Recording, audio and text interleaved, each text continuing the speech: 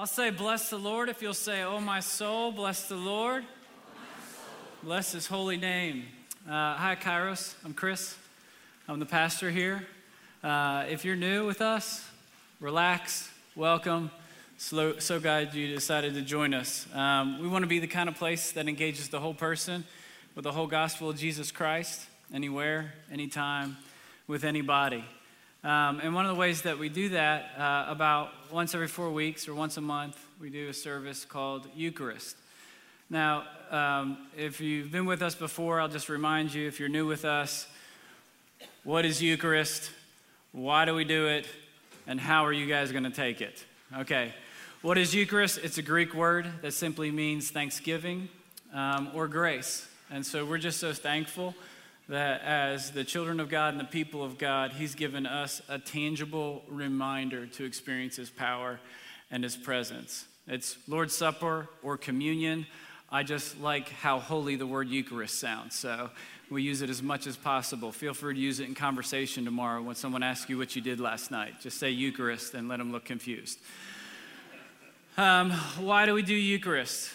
We do it to remember, to repent, and to renew.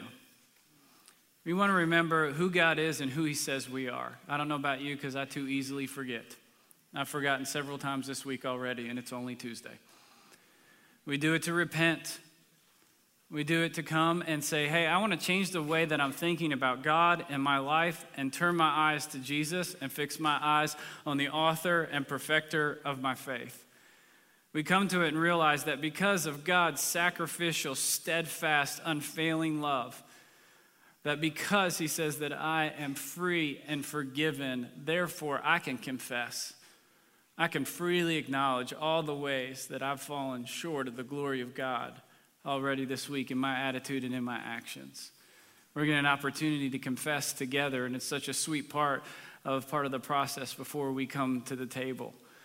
And it's also a chance, I love some of the old ancient baptismal liturgies where they used to fast and stay up all night in prayer, and then on Easter morning they would be baptized at sunrise, and some of the sacred vows that they would say before they were baptized was a strong no to sin and Satan. They would renounce darkness and who they used to be, and they would say yes to the power and promise of Jesus. And so we do this also to renew our covenant vows with Jesus. If you've heard me talk about this before, when Jesus is reinstituting the Passover feast with his disciples into Eucharist or Lord's Supper or communion, he breaks away from the normal liturgy that the Jewish man would lead through it, and he starts saying things that echo covenant or marriage language. In a sense, he's using proposal language. He's betrothing the church to himself. And he's, in a sense, saying, I do, will you? And so we come forward again to renew our vows.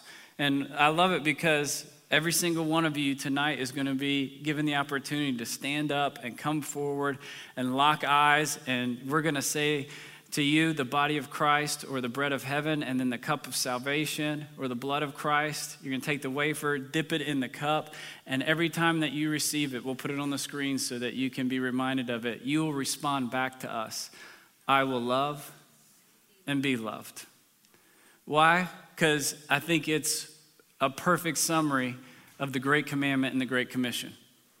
I will love the Lord my God with all my heart, soul, mind, and strength. And I will love my neighbor, enemies. See last week if you don't know why I said that. As myself. And I will follow you, Jesus. And because I love you, I'll go into every nation, every tribe, and every tongue. And I will baptize people in the name of the Father, the Son, and the Holy Spirit. And I'll make disciples that make disciples by teaching them to obey everything that I have commanded you. We come forward to renew our promises and our vows and our dedication to Jesus. Another reason we're going to do that too is because technically you all come to the altar, and then I can tell everybody on staff tomorrow that I had 700 gospel responses. 700 people came forward. They're like, oh my gosh, wow, Chris.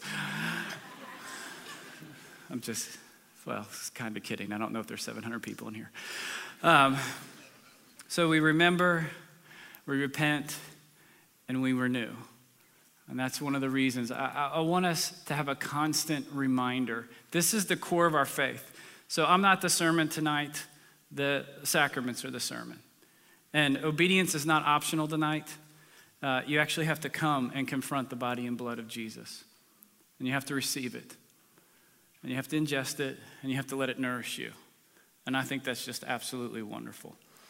That can be difficult for a lot of us. I don't know about you or what religious background or non-religious background you grew up in, but anything that we do consistently can disintegrate into mere mindless ritual. And then what further complicates things, what happens when I'm coming to take part of a ritual and I'm not really sure my righteousness can back up what it is that I'm promising to do? I don't know if anybody feels that way when they come to the table, that you're just not really sure. I'll say I will love and be loved, but I don't know how much weight there really is to my words. You guys know this, right? We live in a broken world. People have broken their promises. We have broken systems around the world of oppression, injustice, slavery, and poverty. And worst of all, we're a part of it sometimes. Our words are broken, and the way that we interact with God and each other is often broken. And when we come together sometimes and we say those words out loud, our promises seem kind of bland and powerless. So where do we come with the confidence and the full assurance that the grace of Jesus Christ promises us to be able to say those things? How can we say yes, or yes mean yes, and when we say no, or no mean no? Well, that's exactly what Jesus is talking about tonight in our passage. If you have your Bibles, turn with me to Matthew chapter 5, and we'll be in verse 33. We're in the middle of a series called Five Memorable Teachings of Jesus We'd Rather Forget. And tonight is just an incredibly straightforward and simple teaching about the fact as followers of Christ, our yes needs to be yes, and our no needs to be no. I'll pray for us as we're turning there. Holy Spirit, would you give us eyes to see and ears to hear? Jesus, would you go before us in this text and at this table and make a way? And together we say, speak, Lord. Your servants are listening. Amen. Matthew chapter 5, and we'll start in verse 33. You have also heard that our ancestors were told, you must not break your vows. You must carry out the vows that you make to the Lord. But I say, do not make any vows. Do not say, by heaven, because heaven is God's throne. And do not say, by the earth, because the earth is his footstool. And do not say, by Jerusalem. Got to cross that off my list. For Jerusalem is the city of the great king. Do not even say, by my head. For you can't turn one hair white or black. Just say a simple, yes, I will, or no, I won't. Anything beyond this is from the evil one. I'll say the word of the Lord if you'll say thanks be to God. The word of the Lord. Once again, Jesus at his ornery best. If I was trying to contextualize this for us, it would be something like cross my heart, hope to die, stick a needle in my eye. Or when you have to say something you're backing up, I swear to God, okay? We're not allowed to say that. What else? I swear on a stack of Bibles. I swear on a stack of Bibles on top of my mother's grave in front of God as my witness. I promise, right? I catch myself doing this too. It's downright disconcerting. I have friends that do this, and I pick up on their language. You're in the middle of a conversation, you're like, hey, look, man, to tell you the truth, which means what? Hey, we just been lying to each other. That's going to give you a sharp turn signal, okay? Or, hey, honestly, man. Oh, great, good, because we've been dishonest up until this point.